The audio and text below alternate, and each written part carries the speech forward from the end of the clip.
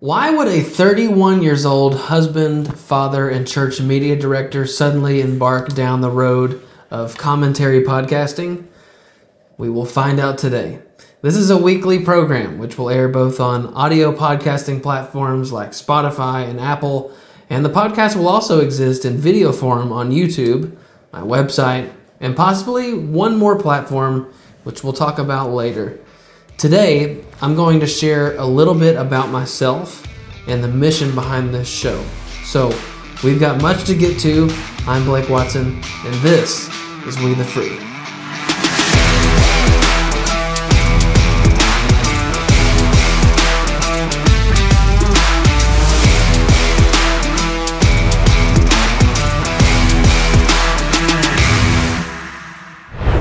I'm certain that I'm going to say what I'm about to say many times in the duration of this program, however long it runs.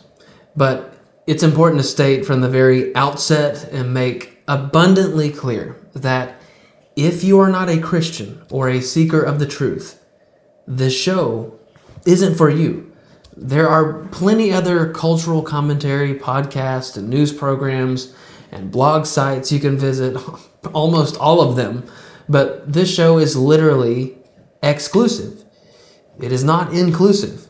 I know that's kind of a controversial thing to say these days, but that will only make more and more sense as the show goes on.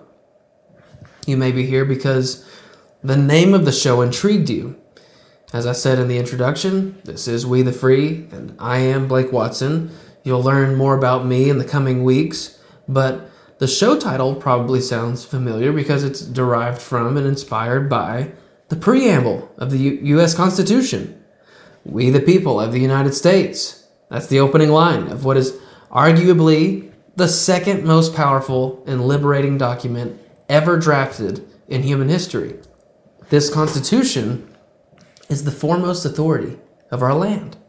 Not a president, not a senator, not a representative, and not a justice. Because if you recall, all of these positions swear to support and defend the Constitution of the United States against all enemies. And they do so with one hand in the air and another on the Bible, concluding these oaths with, "So help me God," right? But I didn't call the show We the People. I called it We the Free. Because even though the Constitution was established to promote the general welfare and secure the blessings of liberty for those that would become Americans, the freedom and liberty that we have in Christ is incomparable. You see, the words and values enforced by this document were born of values from another document. In fact, the most influential document in all of history and existence. That is the Word of God, which tells us where the Spirit of the Lord is, there is freedom. Speaking of the adoption of the Constitution, George Washington said that it will demonstrate as visibly the finger of providence as any possible event in the course of human affairs, as if God himself guided their writings. Benjamin Franklin felt that the framing of the Constitution was influenced, guided, and governed by that beneficent ruler in whom all inferior spirits live and move and have their being. And he's quoting the Apostle Paul there at the end from Acts 17:28. Franklin also felt that only a virtuous people are capable of freedom. John Adams is often quoted today in saying, "Our Constitution was made only for a moral and religious people." Moral and religious. He said, "It is wholly inadequate to the government of any other." The ratification of our Constitution was all the way back in 1788. The next year, Congress proposed 12 amendments, 10 of which were adopted in 1791. You know these as the Bill of Rights. The very first and foremost amendment states that Congress, which is our legislative branch, shall make no law respecting an establishment of religion or prohibiting the free exercise thereof.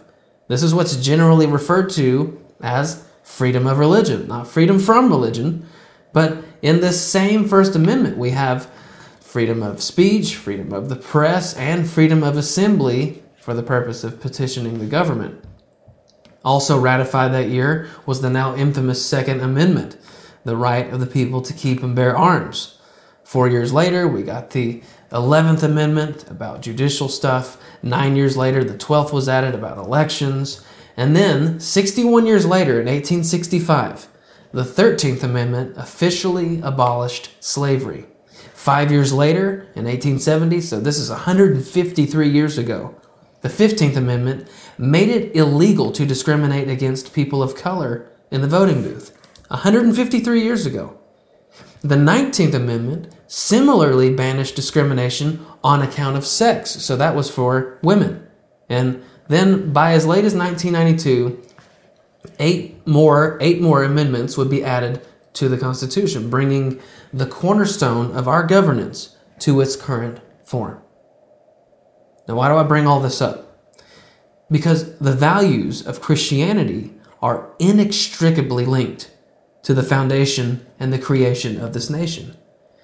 The Bible and its principles, the Word of God, undergirded our Declaration of Independence, our Constitution, the Bill of Rights, the amendments, the abolition of slavery and discriminations of sex and ethnicity, and not only in America, but in many other societies around the world, the influence. However, to underscore Jefferson and Adams, this legislation is only fit for virtuous, moral, and religious people. In other words, we the people are only we the free if we are virtuous, moral, and religious. So in this manner, as goes the church, so goes the nation. When you look about American society on your screens, in the papers, over the airways, and wherever you find yourself today, in your classroom, in your workplace, at the grocery store, or in an airport, is virtuosity what you see? How much morality? What prevalence is there for genuine Christianity? No. And all of these things, they're surely in short supply. Even if you find yourself in the walls of a church. We have rampant crime, drug abuse, alcoholism, rising authoritarianism. We have a growing pandemic of pornography, sexual abuse, and slavery, human trafficking. And the list is just despairingly endless. Now, as you'll be able to tell, the more you get to know me, I was a weird kid because I was into just about everything, every hobby. I played sports. I've been in church since birth. I was into drama and theater, singing and drumming. I wanted to be an architect. I was also into cameras and video, and my favorite pastime was, and still is, watching movies and film. But it was my involvement in theater production that led me to this, that led me to this point. As a young teenager, before smartphones, I hauled a camera everywhere I went. I went to college and learned all that I could about media. I ran a freelance business while studying media and television. After graduating, I was hired as a full-time church media director, overseeing the production of a weekly television program, a nightly radio broadcast, live production, podcasting, social media, etc. Despite my generation, radio, television, and the newspaper have been an ever-present source of news and information in my life. I listened to the legends of talk radio on distant car rides home from school. The newspaper was a staple item on the coffee table or on the kitchen counter. The days, every day, started and ended with local and national television news. It was just everywhere, all the time, and we were truly witnessing the best of the best do it. Sports and other extracurriculars consumed some of my adolescence, but most of my interest and time and community was housed within the domain of the church.